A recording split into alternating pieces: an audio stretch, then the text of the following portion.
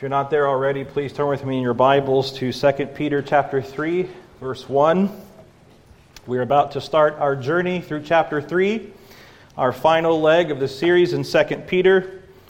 In chapter 3, Peter deals with the doctrine of Christ's second coming, with the idea of Jesus Christ's soon return, and especially the idea that when Christ comes again, it will be accompanied by a destruction of the world by fire. He is especially addressing the need for believers to grow in their confident assurance in this destruction, in this coming of Christ with fire. And so we start a new series today on Christ's second coming, on His soon return, on the destruction of the world by fire. This is part of our larger series in 2 Peter on Christian growth. You remember that we've been in 2 Peter now for quite some time, and we've been studying this idea of what Peter has to say about Christian growth. We can see the main idea of 2 Peter in chapter 3, verse 17 through 18, and we've reviewed this often, but let me read it to you one more time. Peter says there, "You therefore, brothers, knowing this beforehand, knowing all the things that he's spoken of in his letter, take care that you're not carried away by the error of lawless people and lose your stability, that beware that you fall.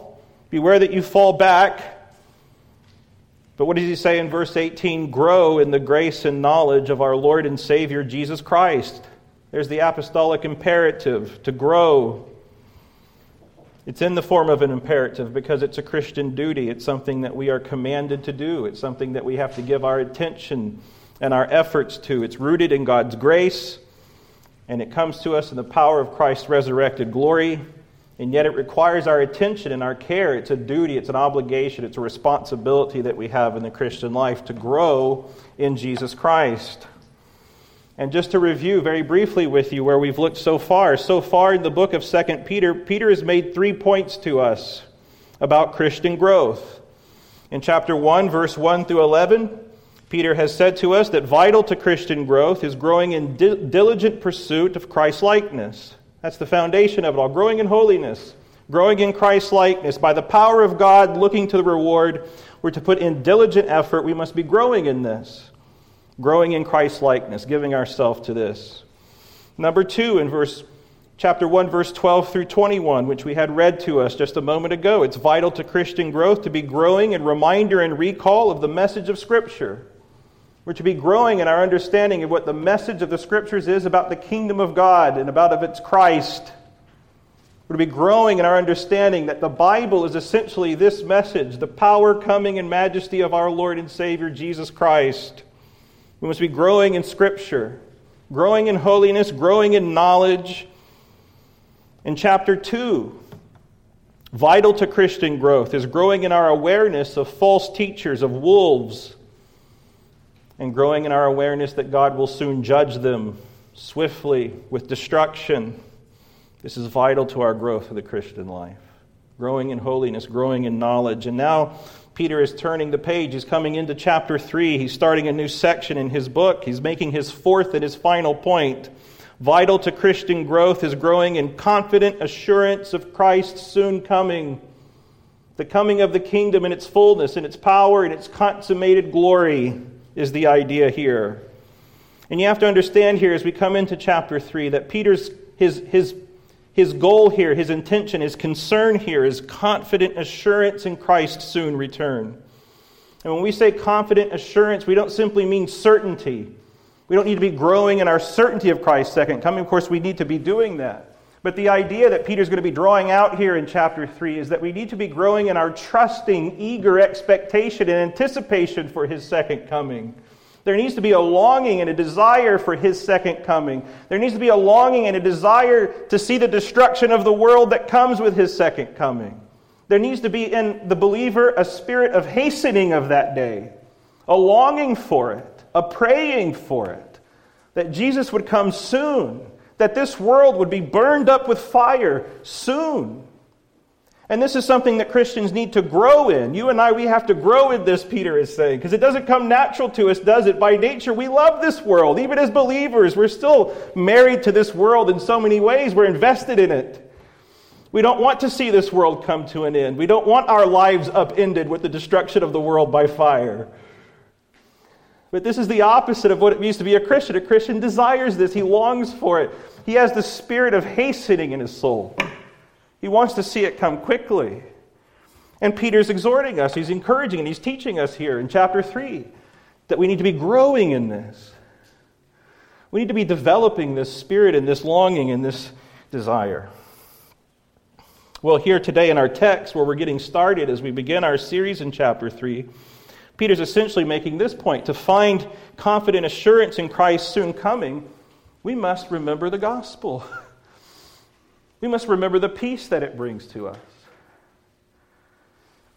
And so that's what we're going to be looking at this morning. A gracious apostolic reminder of the coming of Christ's kingdom. A gracious reminder of the gospel. This is foundational here in chapter 3, verse 1 through 2, to everything that Peter is going to be saying for the rest of chapter 3. It's transitional, it's foundational. It does three things for us, verse 1 and 2. Verse 1 and 2, first of all, tunes us into the idea of Christ's return. Get us thinking about this idea once again, especially its swiftness, its soonness, its nearness.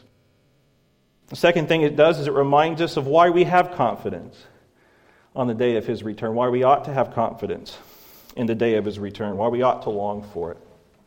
And then thirdly, it reminds us again of the need that we have for reminders of the kingdom and what it means that the kingdom is coming soon. So look at the text one more time with me. Three things here. This is now the second letter that I'm writing to you, he says, beloved. In both of them, I'm stirring up your sincere mind by way of reminder that you should remember the predictions of the holy prophets and the commandment of the Lord and Savior through your apostles. Again, we can break this into three sections. Number one, in verse 1, Peter tunes us into the idea of Christ's return.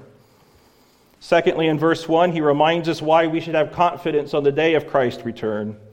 And finally, in verse 1 and 2, he reminds us that we need reminding of his soon return and the coming of his kingdom. So number one, very simply here, Peter tunes us into the idea of Christ's return, the soonness, the nearness of it. Look at verse 1 one more time. This is now the second letter that I'm writing to you, beloved. In both of them, I'm stirring up your sincere mind by way of reminder. Let's look at a few things from verse 1. We're going to deal with a technical issue first so that we can just get it out of the way, but it's important and it's a little interesting here. Notice this language that Peter begins with. He says, this is now my second letter.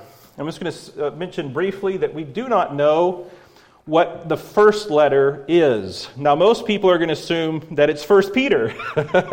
Well, that's obviously what Peter must be referring back to, but we don't know that. The point that I want to make to you is that we can't be certain about that. We can't be sure of that. And the reason we can't be sure of that is because we do have examples in the New Testament, especially with Paul, of letters that were written by the apostles that weren't preserved for us.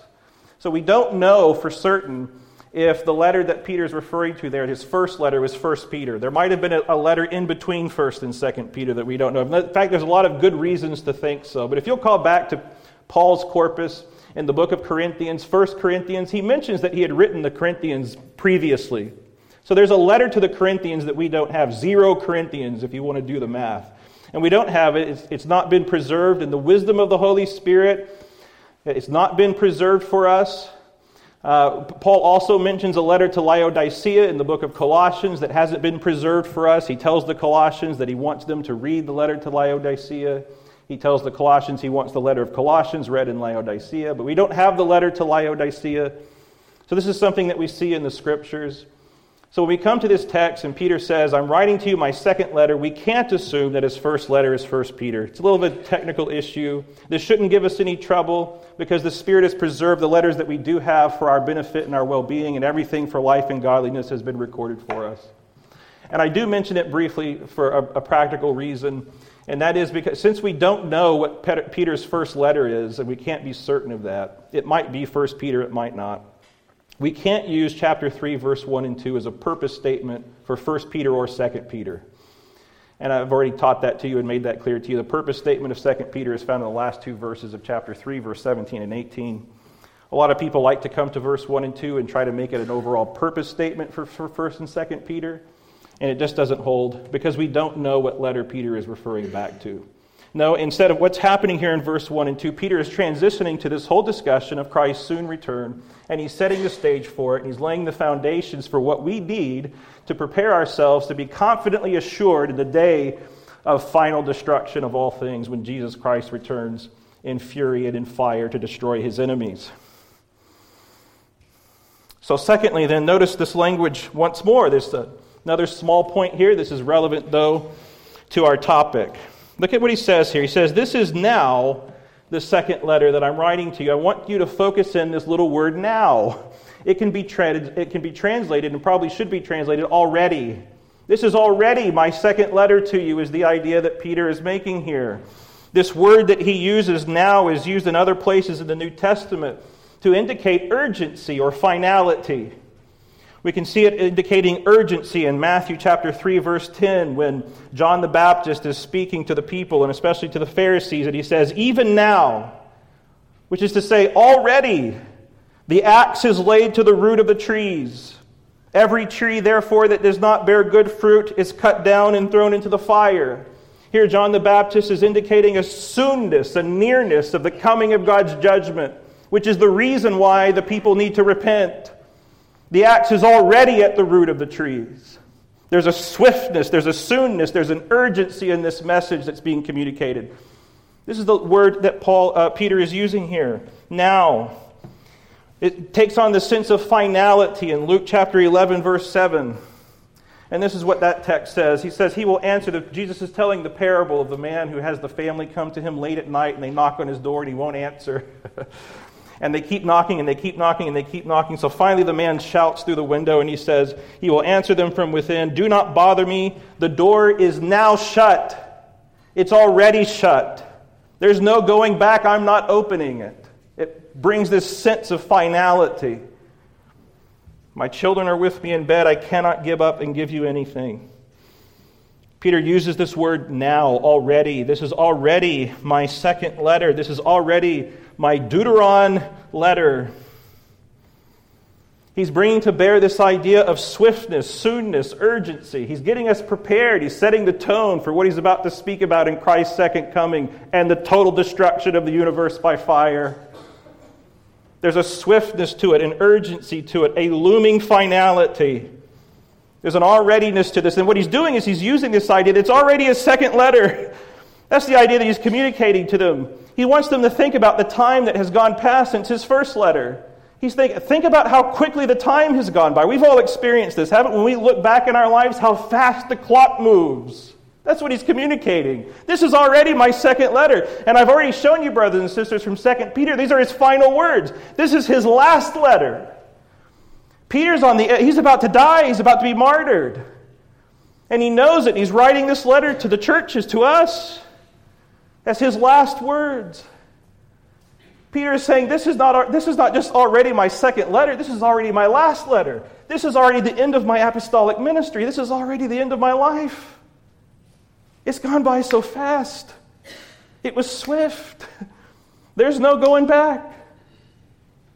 He's setting the tone here for the whole message that he's going to be communicating to us in chapter 3 on the swift return of Christ coming.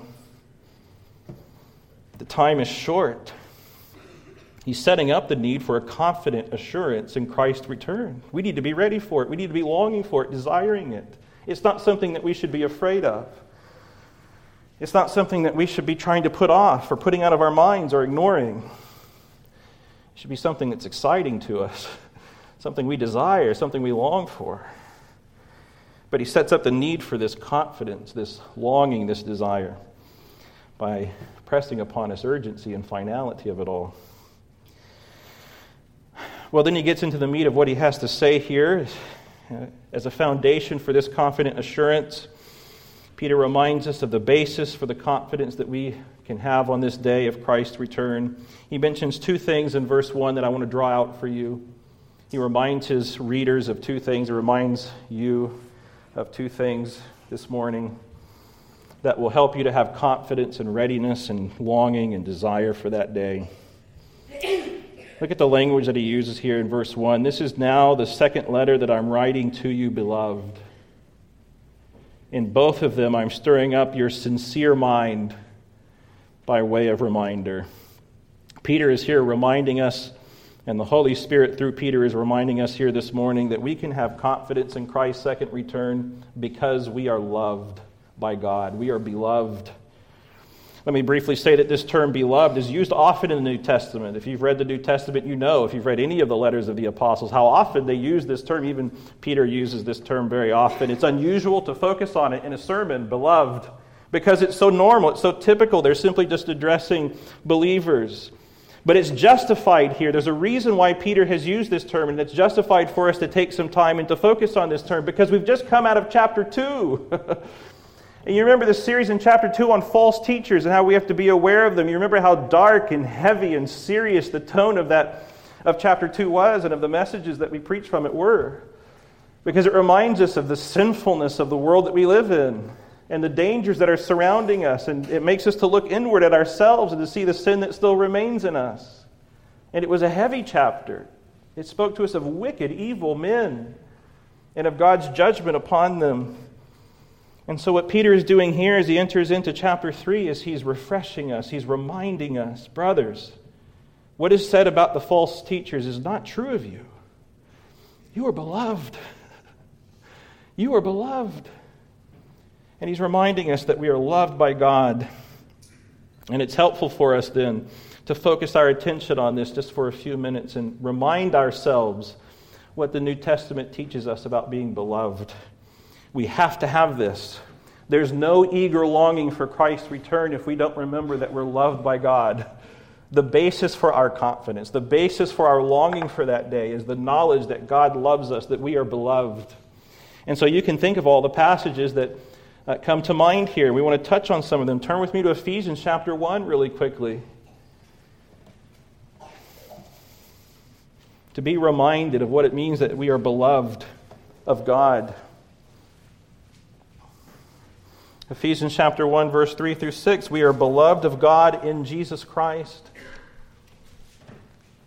And God proves His love to us and all the spiritual blessings that He's given to us in Jesus Christ. I hope you think about this passage often and regularly. We are beloved by God in Jesus Christ, and that means that God is our Father, that He elected us, that He adopted us, that He's destined us for holiness, and our whole life has become a trophy of His grace. Ephesians chapter 1 verse, what love? Ephesians chapter 1 verse 3, blessed be the God and Father of our Lord Jesus Christ, who has blessed us in Christ. We are loved in Jesus Christ. We are united to Christ. God has united us to His own Son, to the Lord Jesus by covenant. He's brought us into the kingdom of Christ. What love! What love!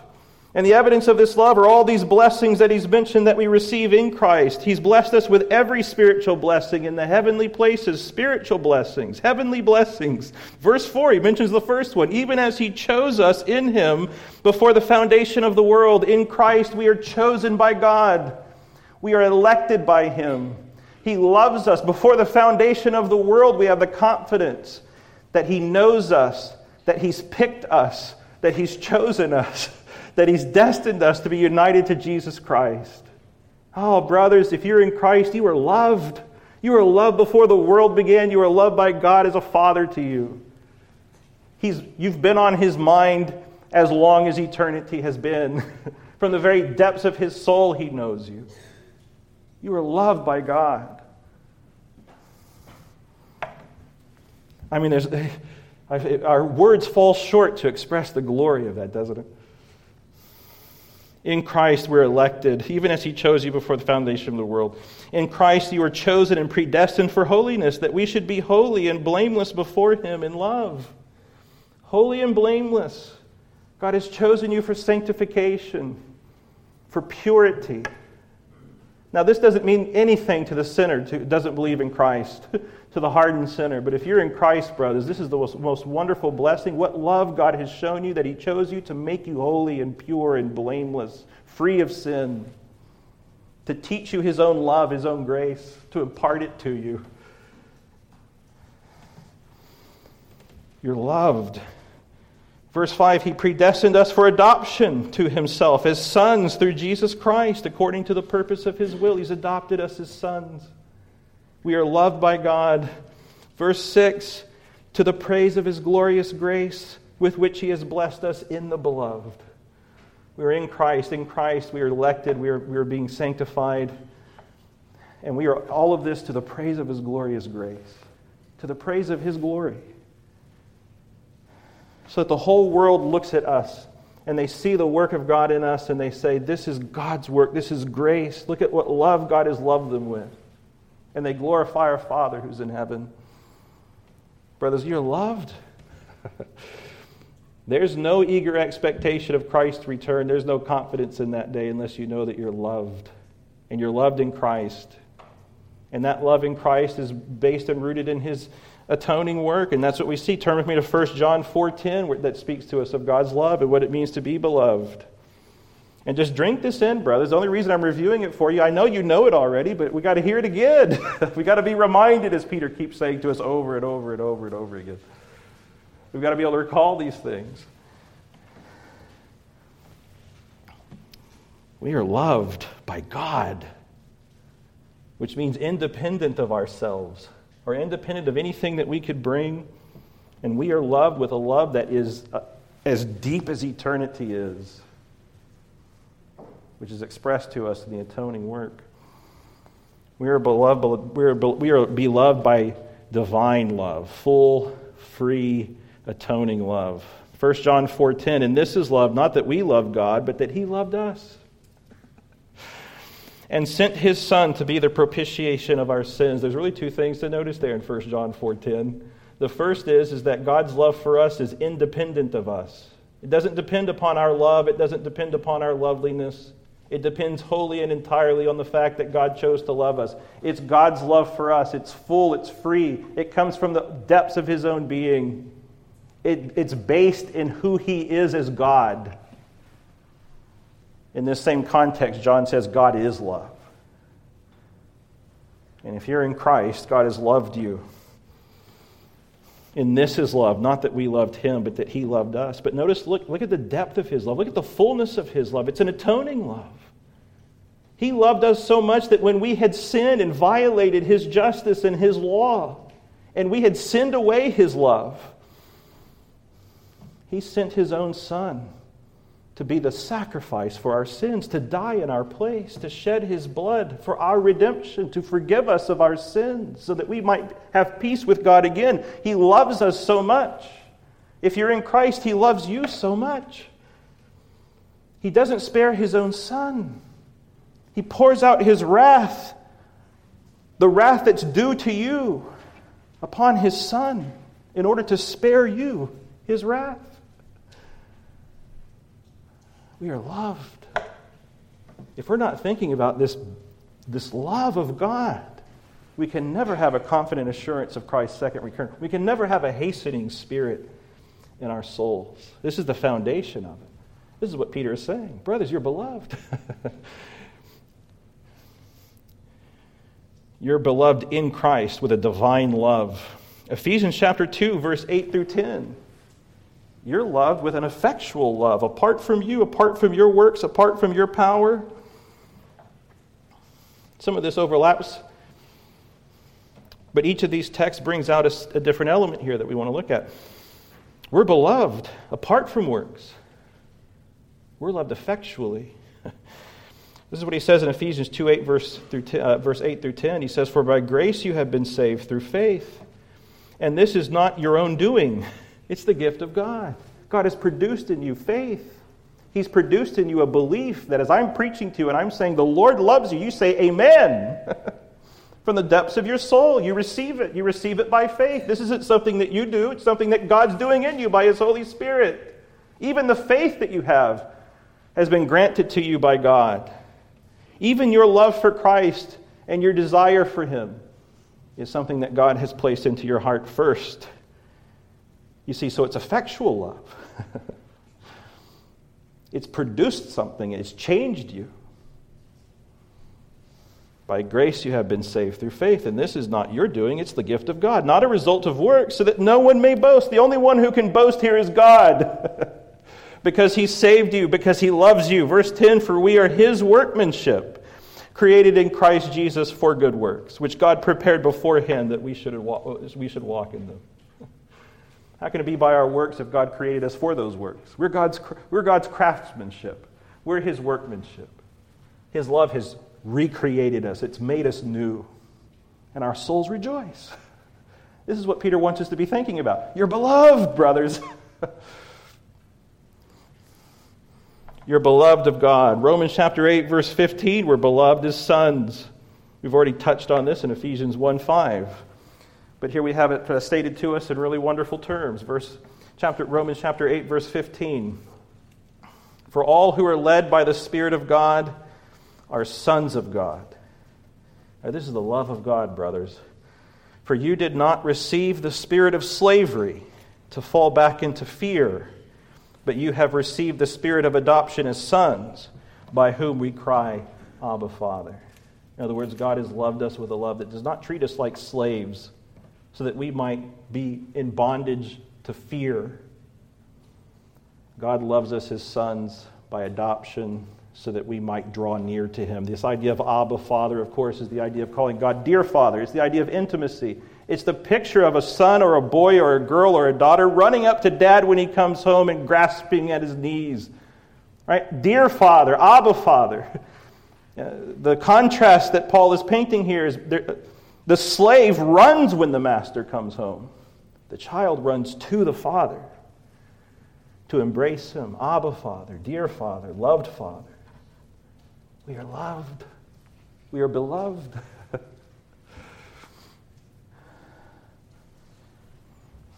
This is vital to our growth and a confident assurance of Christ's return, that we remember that we are loved. Hebrews chapter 12, verse 5. I'm just going to read it really briefly.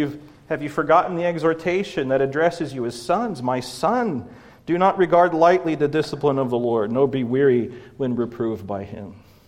God cares for us. He protects us. He shapes us. He molds us. Like a loving Father, He works with us. We are loved by God. Now, I said all of these things just to remind you of what it means to be loved by God. And really, we've just touched on it, haven't we? And our souls say amen. It's vital to our confidence in Christ's return, to a spirit of hastening, that we remember that we are loved. All of this is rooted in God's love for us and all that He's done for us in Jesus Christ and all the blessings that we have in the kingdom of Christ. And then secondly, then, Peter brings out something else here. He says we have confidence and we have desire for the second coming of Christ because we've been purified. He says this in verse 1, this is now the second letter that I'm writing to you, beloved. In both of them, I'm stirring up your sincere mind. That's the term I want you to focus on for just a few minutes. I'm stirring up your sincere mind. Peter wishes to remind his readers of their status before God as those who have been made holy. Sincerity is the idea of purity. Your minds have been purified. What he's referring to here is baptism. By our union with Christ, we have been made holy.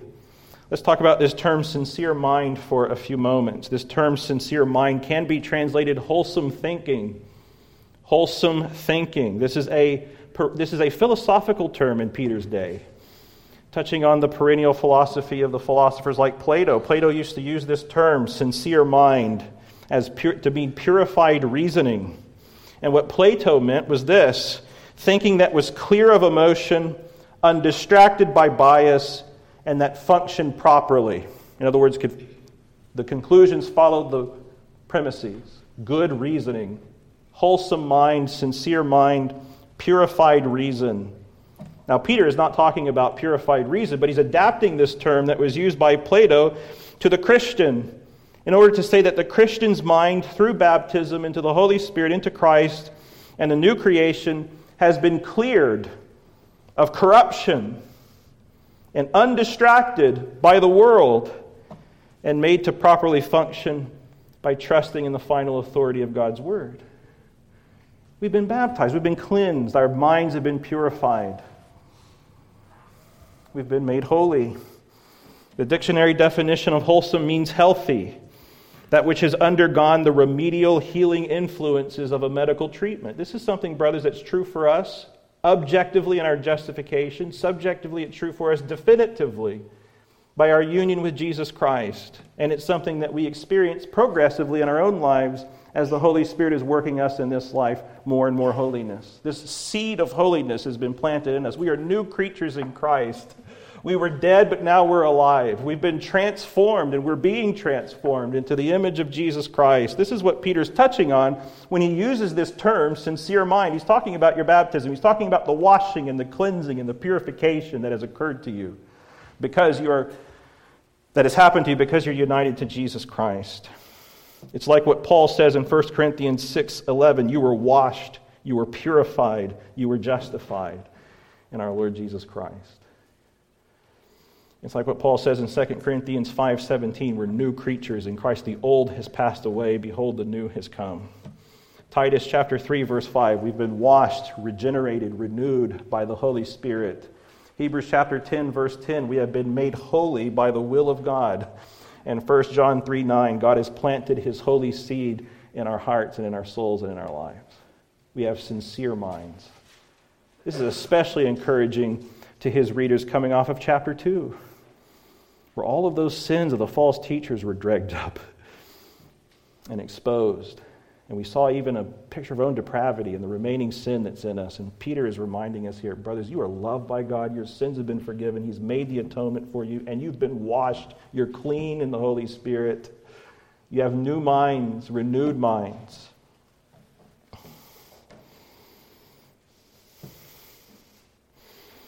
This is foundational for a confident assurance of Christ's soon return. We've got to remember that we're loved. We've got to remember that we've been baptized, we've been washed, we've been made new. This is foundational. Well, in verse 1 and 2, thirdly, Peter goes on to make his final point. Peter reminds us of the need of regular reminders of the soon coming of Christ's kingdom. We could summarize that point by saying this: baptized minds need to be reminded again and again. But look at how he puts it here in verse 1 and 2. This is now the second letter that I'm writing to you, beloved. In both of them I'm stirring up your sincere mind by way of reminder that you should remember the predictions of the holy prophets and the commandment of the Lord and Savior through your apostles. There's a lot going on there in verse 2. First of all, notice here in the text that Peter is emphasizing again the need to be reminded. We've already covered this in our series, but just briefly, let me cover it again. See the repetition that Peter is using here. It's almost tiresome, isn't it? I mean, it's almost annoying. I'm stirring you up, he says, by way of reminder that you should remember. This is coming off the heels of what he already said from chapter 1, verse 12 through 15, which I had read to you before the sermon began. Therefore, I intend always to remind you of these qualities, though you know them and are established in the truth that you have. I'm reminding you anyway, Peter is saying. You've got to be reminded. You need to hear it again and again and again. It has to be regular. I think it's right, as long as I'm in this body, to stir you up by way of reminder. We've got to be stirred up by it. Peter is saying, since I know that the putting off of my body will be soon, as our Lord Jesus Christ made clear to me, and I will make every effort so that after my departure you may be able to recall these things at any time. Reminder, reminder, reminder. He's repeating the same idea here again. Reminder, reminder, reminder. By way of reminder that you should remember. He's making his point. But notice the tone here in verse 2, that you should remember. This term should, focus on it for just a minute, because certainly it's an imperative. You need to remember this, Peter is saying. He's saying that. He's saying you must remember this. It's not an option, it's an obligation, it's a duty. But what I want to bring out here is that there's a loving tone to what Peter is saying. It's not simply an imperative of need or must. It's something that follows consequentially and naturally from the things that he's already mentioned of being beloved, of being washed. Brothers, you should remember the predictions of Christ's coming because you're loved by God. You ought to do it because you're baptized, because your mind has been made sincere, purified, and cleansed. This is what Peter's getting at here. You should remember. It's something that we ought to do. It's something that we must do. Because we're loved. Because we're loved, because we're washed, because we're cleansed. Our guilt has been removed. The condemnation is God. God has forgiven us of our sins. He loves us. So then what is it that we should remember? Well, look at how Peter puts it here. We should remember the predictions of the holy prophets and the commandment of the Lord and Savior through your apostles. I love the way Peter uses language here. Notice this language. The predictions of the Old Testament prophets and the commandment of the New Testament Lord. I do want you to notice there that he doesn't say our Lord and Savior, which often the apostles do, but here he emphasizes that he's the Lord and Savior. He's absolute King of all things. He's been given all authority in heaven and earth. We ought to remember. We ought to remember the predictions of the holy prophets and the commandment of the King through your apostles. He means the predictions of the coming of Christ and his kingdom and the obligation, the commandment that comes with it to repent and to believe the gospel. In other words, what Peter's getting at here, he uses his own words. They're interesting words. They're going to help us here in just a moment. Peter is saying exactly what Jesus said in the gospel message in Mark chapter 1, verse 15. The time is fulfilled. The kingdom of God is at hand. That is, it is near. It has come. Repent and believe the gospel. The predictions of the Old Testament prophets is the predictions of the coming of Christ and his kingdom. The commandment of the king is to repent and believe the gospel in light of the coming of his kingdom. And this is what Peter is reminding us. Because we're loved, because we're baptized, we ought to remember that Christ has come, he's coming, and he will come. And therefore we must repent and believe the gospel. It's interesting how Peter puts this again, I say. The predictions of the Old Testament prophets and the commandment of the Lord. Now, we're used to thinking of the commandment of the Old Testament and the promises and the message of the New Testament. But Peter reverses it. He says the predictions of the Old Testament. He's talking about the kingdom that was promised in the Old Testament and the law that is given in light of it in the New Testament. And so Peter, he likes to do this, I think, quite a bit. And I've tried to bring it out where I can. He likes to put things on their head. He likes to subvert our expectations, but in a wonderful way. We're used to thinking of the Old Testament law and the New Testament promises, but he says the Old Testament promises and the New Testament law. The Old Testament gospel, the prediction that Jesus Christ was coming, the predictions that we find in the Old Testament. When he says to us, we must remember the predictions of the holy prophets. He's talking about the coming of Christ. This is usually in the Old Testament related to the day of the Lord. The idea in the Old Testament of the day of the Lord is communicated in a plenary sense, which means a full sense, which means when the Old Testament speaks about the coming of the day of the Lord, it's often difficult to see what exactly point in time they are looking forward to or referring to in their prophecies. Are they looking forward to the first coming of Christ and his incarnation? Are they looking at his earthly ministry? Are they looking at the day of Jesus Christ, which is the here and now, his current rule and reign and the expansion of his kingdom on earth? Or are they looking forward to the consummation of his kingdom and his second return with the destruction of the world by fire and the renewal of all things? It's hard to say. And oftentimes in the Old Testament, they sort of jarble it all together. It's all found in one passage. In fact, that's why I had Isaiah 9 read to you, verse 2 through 7, because you can exactly see that there. In fact, pull out your unison reading for just a moment, and I'll show this to you. Look at how Isaiah predicts the coming of Christ. He sort of sees the whole thing at once, just in 7 verses, or 6 verses. Verse 2, the people who walk in darkness have seen a great light. The New Testament makes explicit that is fulfilled in Christ's earthly ministry in Galilee. Those who dwell in a land of deep darkness, of them a light has shone. You have multiplied the nation, you've increased its joy. They rejoice before you as joy in the harvest. That's a reference to the expansion of the kingdom and the ingathering of the nations. In other words, the day of Pentecost onward, even to this day. We're living in verse 3. Verse 4, for the yoke of his burden and the staff for his shoulder, the rod of his oppressor, that's the enemies of God's people, the enemies of those who trust in him, you have broken as on the day of Midian, which is a reference to his death on the cross, when he won victory through weakness and humility. Verse 5, for every boot of the trampling warrior in battle tumult and every garment rolled in blood will be burned as fuel for the fire. That's a reference to his second coming and the total destruction of his enemies by fire. And he says all in once, just in a few verses. And then he relates this to his incarnation. The reason why we have confidence that this is that the kingdom is coming in this way. Verse 6, for to us a child is born, and to us a son is given. And the government, the kingdom, shall be upon his shoulder, and his name shall be called Wonderful, Counselor, Mighty God, Everlasting Father, Prince of Peace. He's coming to win total and absolute victory over the enemies of God, which means peace. Peace with God. Peace among one another. Peace among brothers. Peace everlasting. Peace. Of the increase of his kingdom and of peace there will be no end on the throne of David and over his kingdom, to establish it and to uphold it with justice and with righteousness. It's a holy kingdom from this time forth and forevermore. There's the already not yet part of his kingdom. And Isaiah sees it. You know, the book of Isaiah is a book of visions. He sees this vision. He sees it all at once, the coming of Christ.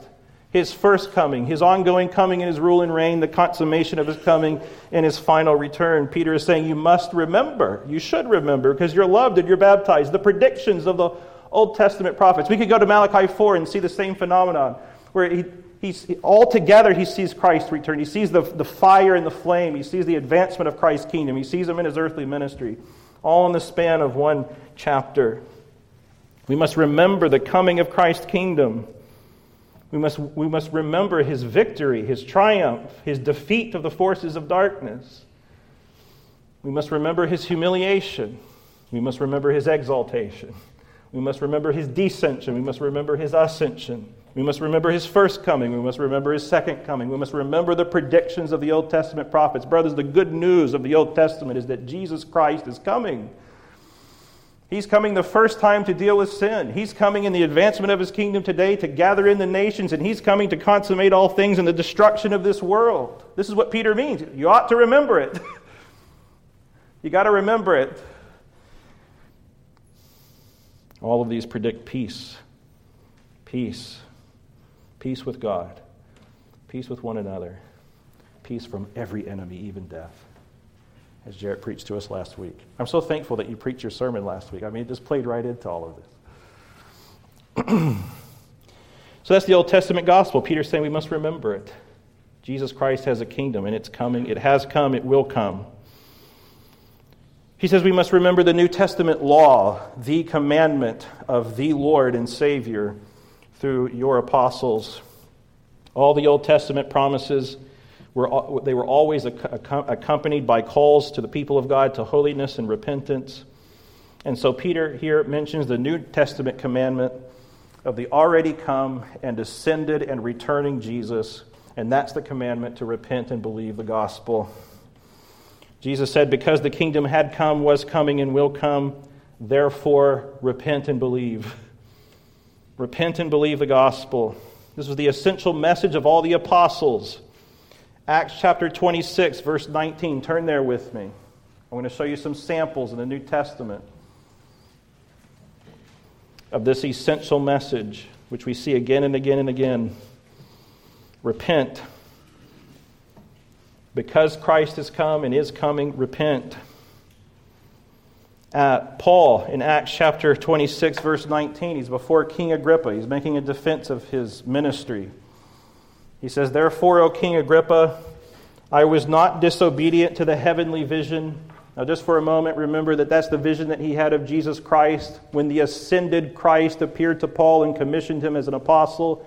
And you remember that that experience for Paul was overwhelming. He was blinded by the light of Jesus Christ. There was a burning brightness to the presence of Christ, and he had to be healed in his eyes just because of the experience itself. And now he's recounting this, O King Agrippa, I was not disobedient to the heavenly vision, but declared first to those in Damascus, then in Jerusalem, and throughout all the region of Judea, and also to the Gentiles, that they should repent and turn to God, performing deeds in keeping with their repentance. For this reason the Jews seized me in the temple and tried to kill me. To this day I have had the help that comes from God, and so I stand here testifying both to small and great, saying nothing but what the prophets and Moses said would come to pass, that Christ must suffer, and that by being the first to rise from the dead, he would proclaim light both to our people and to the Gentiles. And you can see there as Paul defends his apostolic ministry and the message of Christianity, how he summarized it. The predictions of the Old Testament prophet and the commandment to repent and to bear fruits keeping with repentance, to repent. Romans chapter 1, verse 1 through 6. You can turn there if you would like. Romans chapter 1, verse 1 through 6. Paul opening his letter to Romans, identifying himself and his calling as an apostle. Paul, a servant of Jesus Christ, called to be an apostle, set apart for the gospel of God, which he promised beforehand through his prophets in the Holy Scriptures, concerning his Son, who was descended from David according to the flesh, and was declared to be the Son of God in power according to the Spirit of holiness by his resurrection from the dead, Jesus Christ our Lord, through whom we have received grace and apostleship to bring about the obedience of faith for the sake of his name among all nations, including you who are called to belong to Jesus Christ. There we have the predictions of the Old Testament prophets and the commandment, the obedience of faith, to believe in Jesus Christ and to live lives worthy of faith in him. The Apostle John, in his quaint simplicity, his rustic simplicity, look with me at 1 John chapter 3, verse 23. He puts it this way, "And this is his commandment, that we believe in the name of his Son, Jesus Christ, and love one another, just as he has commanded us." There we have it, love and faith. Repent and believe the gospel. Repent from sin and turn to Christ in faith and trusting faith. Repentance in the Word of God is defined by God's law, to conform ourselves to it, which is embodied in the life and the teaching of Jesus and his apostles, and borne out in our lives only through the power of the Holy Spirit. In the new covenant, therefore, repentance is part of our inheritance. It's something that Christ brings to us. It's a gift of God to us. I say that to encourage you this morning. And so we're never thinking legalistically, although we do pursue repentance fervently and with great diligence. But this is the commandment, to repent. Now let me just say very briefly, when we think of repentance in the New Testament, we're not talking about a perfect life. We're not talking about getting ourselves together. When the New Testament, especially when Jesus talks about repentance, he's talking about this decisive break with sin that we make under the power of the Holy Spirit, his influence in our life. By faith, we break with sin. We turn away from sin as such. We believe what God has said about sin. We believe that what God calls sin is sin. We acknowledge that we are sinners and that we deserve punishment and wrath because of it. And we call out to God and say, "I'm done with sin." That's repentance. I turn from sin. I turn from my sins. Help me, save me. I believe in the Lord Jesus Christ. That's the repentance that Jesus is talking about here. A lot of times people misunderstand what that means. They think it means to get your life together and then come to Jesus. No, believing in Jesus. We make a break with sin. That's what repent. Turning from sin, turning to God. Turning to him for help. And that's what's meant in that commandment, to repent, to turn from sin. Why? Because Jesus Christ has come. He has come with power. He is coming with power. He will come with power. He is the glorious, majestic one, and he will judge the world when he returns. Therefore, repent. He's already won victory over sin. Why are you still remaining in it? Turn, repent. And so it's essentially the message of the kingdom. The kingdom is coming. It's a holy kingdom. Christ has won victory over sin. Repent and believe. Enter the kingdom. Notice finally from verse 2 that this message comes to us through your apostles. Your apostles. What Peter's emphasizing here is not only the apostles, but the kingdom itself is God's gift to you. If you're in Christ Jesus, if you believe in Christ Jesus, like Luke chapter 12, verse 32 says, it's the good pleasure of your Father to give you the kingdom. In the New Testament scriptures, the gospel, the idea of gospel, you've probably heard it said that the gospel refers to good news. But it's more than that in the context in which the New Testament was written. It's not just good news. It's the good news of a king's victor in war. And it was oftentimes accompanied by tokens of the spoils of war and of his victory, to assure the people that they had won, that the king had won, and that he had plundered his enemies. That's what gospel means. That's what the term means. The apostles is a term related to gospel because the apostle is the emissary or the delegate who brings that message and those tokens of blessing and those tokens of the spoils of war. And so when Peter calls the apostles here your apostles, what he's capturing is this idea that God has granted you the kingdom. Christ has won this victory and he has brought it to you in order to give you the spoils of his victory. And this is what Peter's calling on us to remember. We're beloved and we're washed and we've been given a kingdom. This is vital to our growth in a confident assurance, a longing desire for the destruction of this world and the return of Jesus Christ. Let me conclude this sermon with just a few observations. Let me make application. First of all, to you who are outside of Christ, the message of what Peter has said is clear. The kingdom has come, it is coming, and it will come in consummated power and glory. The world, this world and sin and death will be destroyed finally in a consummated way when Christ returns. God promises by fire, things that we'll be looking at in the Sundays to come. As things stand now, if you're outside of Christ, you're in the wrong kingdom. You're in the kingdom of darkness. You still love and are married to your sins. You're still fearing death. Christ's commandment to you, the ascended Lord who has won victory over the kingdom of darkness, is commanding you with great grace and patience to defect, to turn, to flee, to surrender to him. And he promises you that if you do, you will be granted his kingdom, a share in it. You will be granted the blessings and the spoils of war. You will know what it means to have peace with God. You will know what it means to be beloved by God, as we have already explained. You will know what it means to be washed and renewed and made new in him. Repent and believe the gospel is the message of the King. And it's my message to you this morning on his behalf, but it's the message of the whole church. Repent and believe. Come, he says. The Spirit says come. The church says come.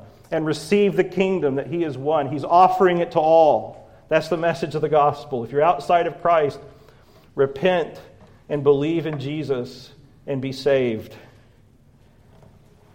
If you're in Christ, three things. Number one, you need to hear this message again and again and again and again. You need to be regularly reminded Jesus Christ has already won. He's already ascended. He's already sitting at his Father's right hand. He's already ruling and reigning. He's already dispensing every spiritual blessing in the heavenly places, richly lavishing them upon his people through his apostles. And it's come to you, and you need to hear it again and again. You need to receive it again and again and again and again. You need to be reminded of the message again and again and again and again. And you also need to be reminded that it's coming to you in peace, love, faith, and grace soon. The consummation of this kingdom is soon. It's not far off. The day of the Lord hastens. It draws near. And we are commanded to pray that it would come soon. We are commanded to pray that it would hasten. So we need to hear it over and over again. Number two, because we need to hear it over and over again, we need to make the means of grace a priority. And I'm not going to belabor this point, but you know, brothers and sisters, how important Sunday is to keep the Sabbath day. Remember, the commandment is to remember to keep it holy, to remember it, to remember the day in order to keep it holy. Remember Sunday. Remember our stated meetings. Remember prayer meeting. Remember worship service. Remember fellowship meal. Remember our afternoon teaching session. You've got to keep getting reminded. You've got to be here. Why? Because you need to remember the kingdom is coming. And you need to remember that God loves you and that you're washed and that you're cleansed. You need to remember the prophecies of the Old Testament. You need to remember the commandments of the New Testament. And this is the means that God has ordained to that end. So in Christ, remember that you've got to hear this message. You've got to have it. You've got to have it again and again and again. And the means that God has ordained is the preaching, prayer, baptism, Lord's Supper. He communicates. God has promised to be present with us in these things. To communicate his love. To communicate his grace. To communicate washing and renewal. To communicate knowledge. And then third application, and finally, Brothers and sisters, in light of the things that we've looked at, love your Savior, the Lord Jesus. Love Him. In Him, you are beloved of God. In Him, you are washed and cleansed and renewed, and in Him, you have been given a kingdom. Therefore, love Him. Love Him with all your heart. Long for Him. Desire to see Him. Look forward to His return. You see, everything that Peter has said here is foundational. It's somewhat transitional, and it's foundational. These things are vital to growing in a confident assurance of Christ's return.